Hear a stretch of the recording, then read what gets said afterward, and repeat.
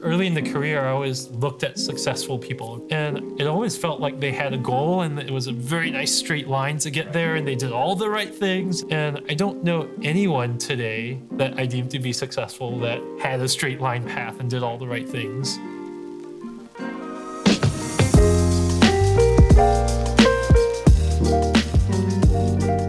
Microsoft Research works at the cutting edge. But how much do we know about the people behind the science and technology that we create? This is What's Your Story, and I'm Johannes Gerke. In my 10 years with Microsoft, across product and research, I've been continuously excited and inspired by the people I work with, and I'm curious about how they became the talented and passionate people they are today. So I sat down with some of them. Now I'm sharing their stories with you. In this podcast series, you'll hear from them about how they grew up, the critical choices that shaped their lives, and their advice to others looking to carve a similar path. In this episode, I'm talking with Desney, a longtime Microsoft executive whose experience with the company spans computational neuroscience, human-computer interaction, and health and the life sciences. His research contributions have impacted a wide range of Microsoft products. Desney was previously Vice President and Managing Director of Microsoft Health Futures, and is now Managing Director of Microsoft Research Redmond. Much like the trajectory of research, Desney's life journey has been far from linear. He left Singapore to attend school in the United States as a teenager, then worked in autonomous navigation for NASA and in VR for Disney before landing here at Microsoft. Here's my conversation with Desney, beginning with his childhood. Born and raised in Singapore. Dad was an architect. Mom did everything to run the family. When I turned 13, Mom and Dad came to me and they said, "Hey, would you like to try something new?" And I said, "Sure." I had no idea what they were thinking. 2 weeks later, they sent me to the U.S. To study. Looking back, sometimes I flippantly claim I was just eating too much at home, and so they had to send me away. But actually, it was, I think it was prescient on their part. They sort of looked at my path. They looked at the education system. They looked at the way I learned and the way I created and the way I acted. And they somewhat realized, I think, very early on that the U.S. was would be a great place for me to sort of flourish and sort of experiment and explore and grow. And so how did it work? You just went by yourself? I had an aunt and an uncle in Louisiana. Okay. Spent a couple of years in high school there. Sort of fun side story. The high school looked at my math curriculum in Singapore and they said, "Oh, he's at least a year ahead." So they skipped me a year ahead. And then through some weird miscalculations on their part, they actually ended up skipping me nearly 2 years ahead. Oh, wow. And by the time we realized, I had already integrated into school. The courses were just fine. And so I ended up skipping a lot of years. So you graduated in high school? Pretty early. I was 15 when I graduated from hige school. Got to college, had no idea what I wanted to do, what 15-year-old does. Ended up in liberal arts college, so University of Notre Dame. So I don't know how Mom let me do this, but I got all my acceptance letters together. I said, I don't know anything about college. I don't know where I want to go. I don't know what I want to do. I'm going to toss all the letters up in the air, and the one that lands on top is the school I'm going to. And that's what you did? Yeah, that's exactly what I did. The divine intervention, let's call it. Notre Dame landed on top. Uh-huh. Switched majors a bunch of times. I started off in aerospace, did chemical engineering, civil engineering. I was on the steps of becoming a priest till they sent me away. They said, "Hey, if it's not a mission and a calling, go away and come back later." And ended up with a computer engineering degree. Had great mentors, who looked out for me. I had a couple of guardian angels out there, guided me along. And that was just a wonderful breadth of education. Went back to the military for a couple of years, served there for a couple of years, did a bunch of growing up. That's quite a change, right? From being like in college and then going back to the military. Yeah. It was a mandatory service in Singapore, and so I went back. Had a ton of fun, learned a bunch of stuff about the world, about myself. I claim the military is one of the few organizations in the world that takes an 18-year-old and teaches them leadership, and teaches them about themselves and teaches them about how to push themselves and where the boundaries are. And so fairly accidentally, I got to benefit from all of that. At the end of that, I realized my computer engineering degree was I realized two things. One, my computer engineering degree was a little outdated by the time I got out of the military, and two, that I didn't love being told what to do. Okay. So I came back, did grad school. I was at Carnegie Mellon. Ended up getting hooked up with wonderful professor Randy Pausch, The last lecture, right? who gave the last lecture in his last days. Learned a ton from him, not only about academics and scholarship, but also about life and leadership. And so he was at the intersection of graphics and HCI, right? That's if I remember correct. correctly. Yeah. Right. So what is your PhD in? My PhD was actually looking at distributed displays and virtual reality. Oh, wow. So how the human brain absorbs information and uses the world around us to be able to interact with digital data and analog data. Early on in a really important field already. Yeah, no, it was great. Spent a couple of years with NASA in the Jet Propulsion Lab doing autonomous navigation. This was the early days of, AI and planning. So those aerospace engineering classes, were they actually useful? All the classes I took ended up coming back to be useful in a number of ways. And actually, the diversity of viewpoints and the diversity of perspectives is something that sat very deeply in me. So anyways, spent some time at NASA, spent some time at Desney with the Imagineers building virtual reality theme parks. This was the late 90s, early 2000s. Okay. So Disney at the time had all the destination theme parks, Disneyland, Disney World, places you would fly for a week and spend a week at. Their goal was really to build a theme park in a box that they could drop down into the urban centers.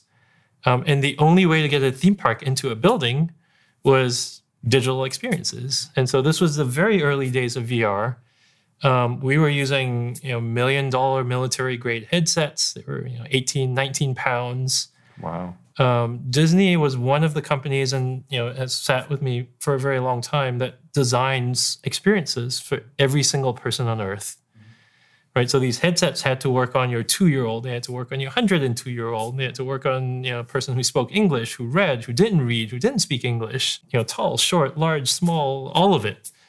And they did a wonderful job finding the core of what it means to be human and designing compelling experiences for all of us. And that was a ton of fun. We ended up deploying these facilities called Disney Quest. There was one in Chicago, one in Orlando.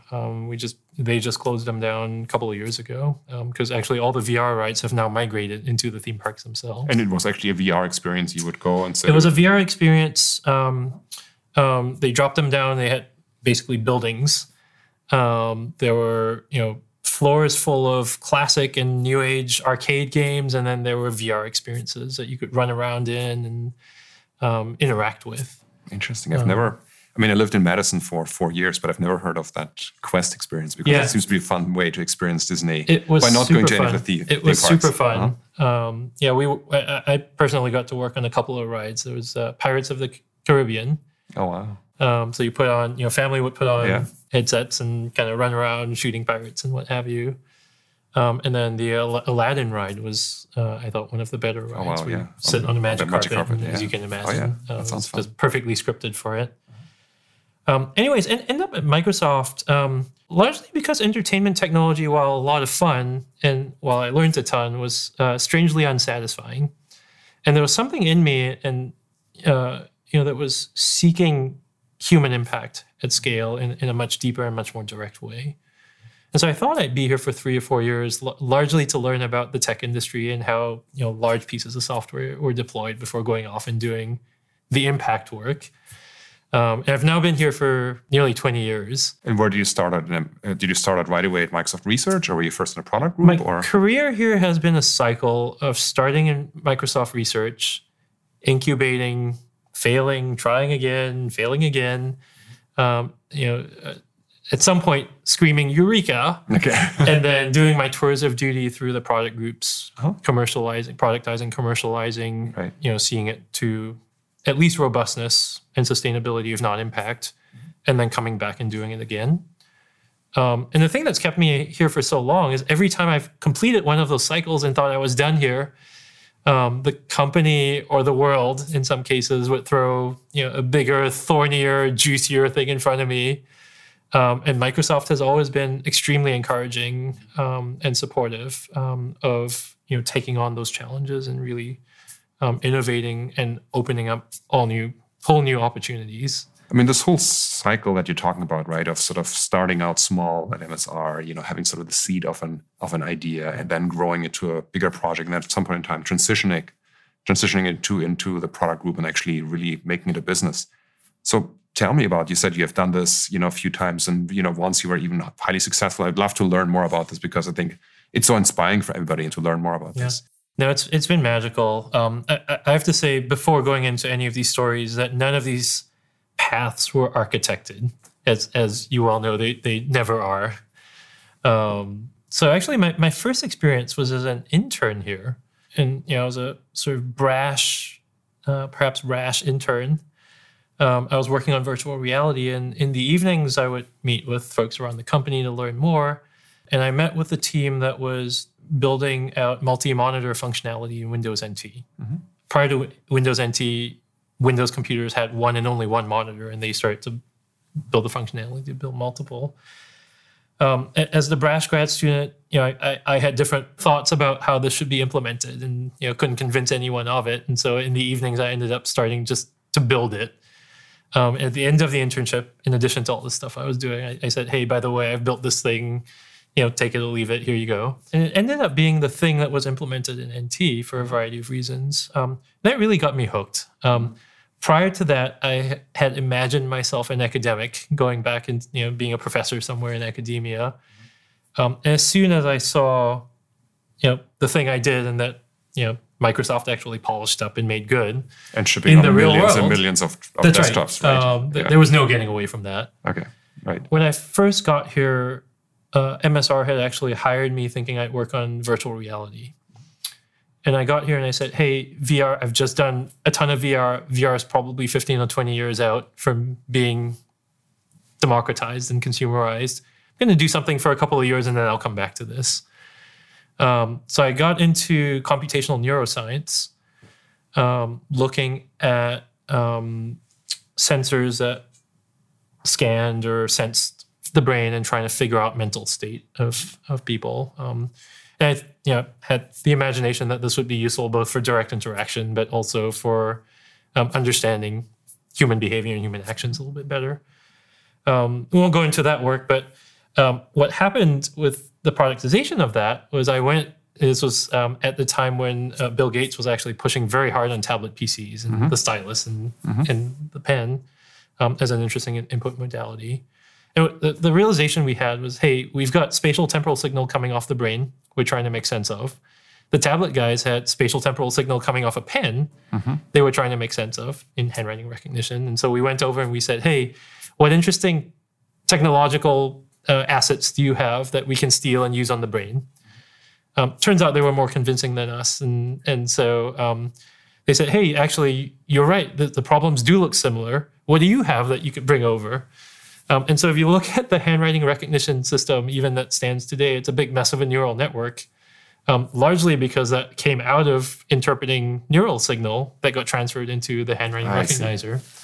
And so I ended up spending maybe 2.5 years working not only on the core recognition engine itself, but also the entire interface that ran around the tablet PC and the tablet input panel. But that's often sort of an interesting realization, right? You came because you thought you would land technology X for application Y, but actually you landed for a very different application. That's right. And each cycle has had a little bit of that surprise and that serendipity, which we've now built into the way we do research. And you sort of head down a path because it moves you forward as quickly as possible, but you keep your eyes peeled for the serendipitous detours and the discovery that comes out of that. And I think that's what makes Microsoft Research as an organization so compelling and so productive, right? Is we do run very fast, but we have the freedoms and the flexibility really to take these windy paths and to take these detours and to go flip over rocks, some of which end up being dead ends, right? Others of which end up being extremely productive, right? And so if you think about let's say, a junior person in the lab, right? They're sort of looking at you and your career and saying, wow, what steps should I take to, become as successful as Desney? What advice would you give them, right? Because it seems like you have always had sort of MSR as sort of your rock, right? But then you jumped over the river a few times, but then came back, jumped over again, came back. First off, I don't know that Desney has been so successful so much as, the people around Desney have been extremely successful, and Desney's gotten to ride the wave. But yeah, no, I mean, everyone's, as I look around the table and the board, everyone has a slightly different journey, and everyone has slightly different work styles and mindsets and personalities and risk tolerance and what have you. So the first thing really is not to try to fully emulate anyone else. I always claim we're kind of like machine learning models, right? We should be taking input data, positive and negative, and building our models of ourselves and our models of the world, and really operating within that context. I think having a North Star, whether it's implicit or explicit, has been extremely useful for myself and the people around me. By North Star, you mean like a philosophical North Star or a technical North Star or a North Star in what you want to be? What do you mean? Okay. All of it. So tell me more about your personal North Star. For myself, it's really been about human impact. Okay. Right. Everything we do is centered on human impact. We do research because it's one of the steps towards achieving human impact. We productize because it's one of the steps towards human impact. Our jobs are not ever done until we hit the point of human impact, and then they're not quite done because there's always more to be had. So I think having that, perhaps a value system, at least, sort of grounds you really nicely and creates, I think, or can create a courage and a bravery to pursue, which I think is important. Different people do this differently, but I have been very lucky in my career to be surrounded by people that have been way, way, way better than myself, and extremely generous of their passions and their skills and their expertise and their time. Ask it just about any successful person by whatever definition, and I think they'll tell you the same thing, that it's the people around. And then being tolerant, maybe even seeking of this windy path. When I was early in the career, I always looked at successful people or people I deemed to be successful, and it always felt like they had a goal and it was a very nice straight line to get there, and they did all the right things and took all the right steps. And I don't know anyone today that I deem to be successful that had a straight line path and did all the right things. Yeah, and it's often these setbacks in, one's career that actually give you often some of the best learnings. Because either some things that you've sort of done structurally wrong, or some things that, you really need more experience, and that setback gave you that experience. Yeah. So one other question around this is also just around change, right? Because especially right now, we're living in this time where maybe the rate of change, especially in AI, is kind of unprecedented. Yeah. I mean, benchmarks are falling in like a quarter of the time than they would have thought to be lasting.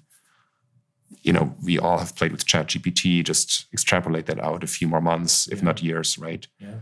OpenAI is here talking about AGI. So how do you think about change for yourself and evolution and learning? And do you have any routines? How do you keep up with everything that's going on? Yeah, it's a good question. I guess the overarching philosophy, the approach that I've taken with my career, is that everything's constantly in change. The rate of change may vary, and the type of change and the mode of change might vary, but everything's constantly changing. And so our jobs at any given point are to understand the context in the world, in the organization, with the people around you, and really be doing the best that you can at any given moment. And as that context changes, you kind of have to dynamically morph with it. I subscribe pretty fully to the lean startup model. So, formulate hypotheses. And this is the research process, really, right? Formulate hypotheses, test them as quickly as you can, learn from that, and then do it again, and rinse and repeat. And you could sort of plot your path and steer your path through based on that. And so we operate very much on that. As the world changes, we change. As the org changes, we change. And there's a certain robustness that comes along with that. It's not all roses, and obviously changes and uncertainty is a difficult context to operate in. It's super interesting because it also speaks to some of the things that one should sort of look out for when doing research, right? If you're saying, well, I have these hypotheses and I want to quickly test them, right? if I'm in a field or if I work with data that I cannot really use, where the testing of any hypothesis will take months, if not years, to bring out, this might not be the best research direction. So how should I think about sort of research, the choice of research problems, with this change in mind, right? Yeah. I don't know. I guess again, I'm brash on this. There are very few problems and spaces that can't be navigated, and so things that seem impossible at first glance are often navigable, and with a little bit or maybe sometimes a lot of creativity. If our jobs are to take Microsoft and the rest of the world to places that Microsoft and the rest of the world might not get itself to, hopefully positive places, then we're going to have to do things in a way that is probably unnatural for Microsoft and the rest of the world to get there. And the company and the organization, MSR, has been extremely supportive of that level of creativity. Can you give an example of that? We had Cortana, which is our speech recognition and conversational engine. We didn't really have a platform to deploy that on. At the same time, we saw a bunch of physicians, clinicians, struggling with burnout because they were seeing patients for less than half the time. They were spending more of their time sitting in front of a computer documenting stuff than they were seeing patients and treating patients. We said, hey, what if you put the two together? What if you sat in the room, listened to the doctor and the patient, and started to automatically generate the documentation? And in fact, if you did that, you could structure the data, which leads for better downstream analytics. And if you did that, you could start to put machine learning and AI and smarts into the system as well. That project, which was called Empower MD, led eventually, after a bunch of missteps and a bunch of learnings and a bunch of creativity, to a very deep partnership with Nuance and creation of Dragon Ambient Experience and the eventual acquisition thereof of that company. And it's just a wonderful product line. It's kind of a neat way to think about data and intelligence and human augmentation and integration into otherwise messy, noisy human processes. But yeah, I think with enough creativity, we've bumped into very, very few brick walls. And what I love about the story is that it's not about a specific technology choice, but it's more about a really important problem. That's right. Right. Yeah. If your problem is right and if your conviction is right about the value of the solution, you build teams around it, you build processes around it, you're creative in the way you execute, and I'd say more times than not, we end up getting there. Yeah. Well, I love that insight because it's often much more valuable to solve an important problem than to land some deep technology on a problem that very few people care about. That's right. And it seems like that's what you've done here. Yeah. Well, it was really great and inspiring to hear from you, Desney. Thanks so much for the conversation. Yeah, thanks for having me, Johannes. To learn more about Desney's work or to see photos of Desney during his winding journey to Microsoft, visit aka.ms/researcher stories.